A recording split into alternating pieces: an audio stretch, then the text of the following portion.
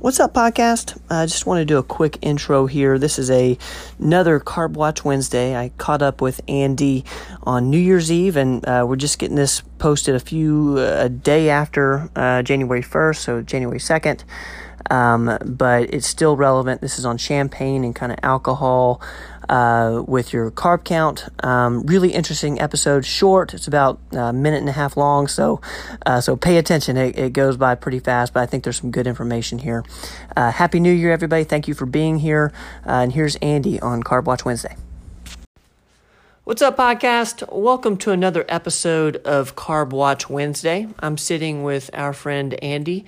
Andy, what's on tap for today's Carb Watch? Ben, thank you so much for having me on the Carb Watch today. Wow, 2019. It's almost done. Can you believe it? It's almost over, days away. Like literally, I can taste it. And do you know what else I can taste?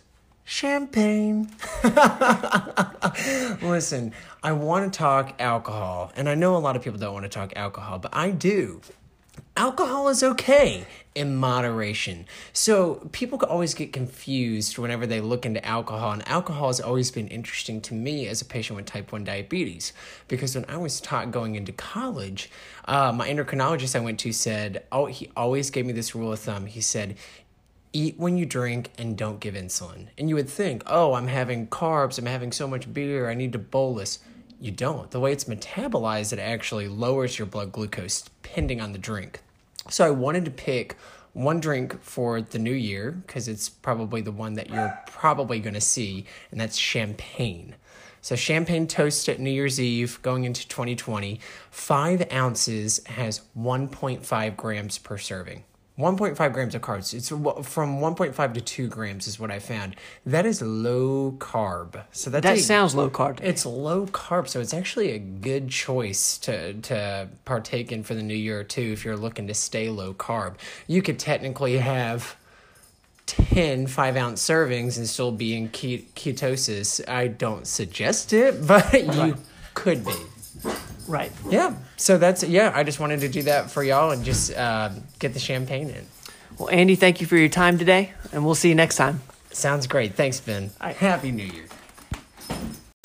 Thank you guys so much for listening to this episode of the podcast. We really appreciate you being here. If you haven't subscribed to the podcast or given us a rating, please do. It helps us be found by more people that are just like you and interested in these health topics. If you have any questions, anything you want us to talk about on the podcast, any health and wellness topics, please don't hesitate to shoot me an email. My email is ben@performancemedicine.net.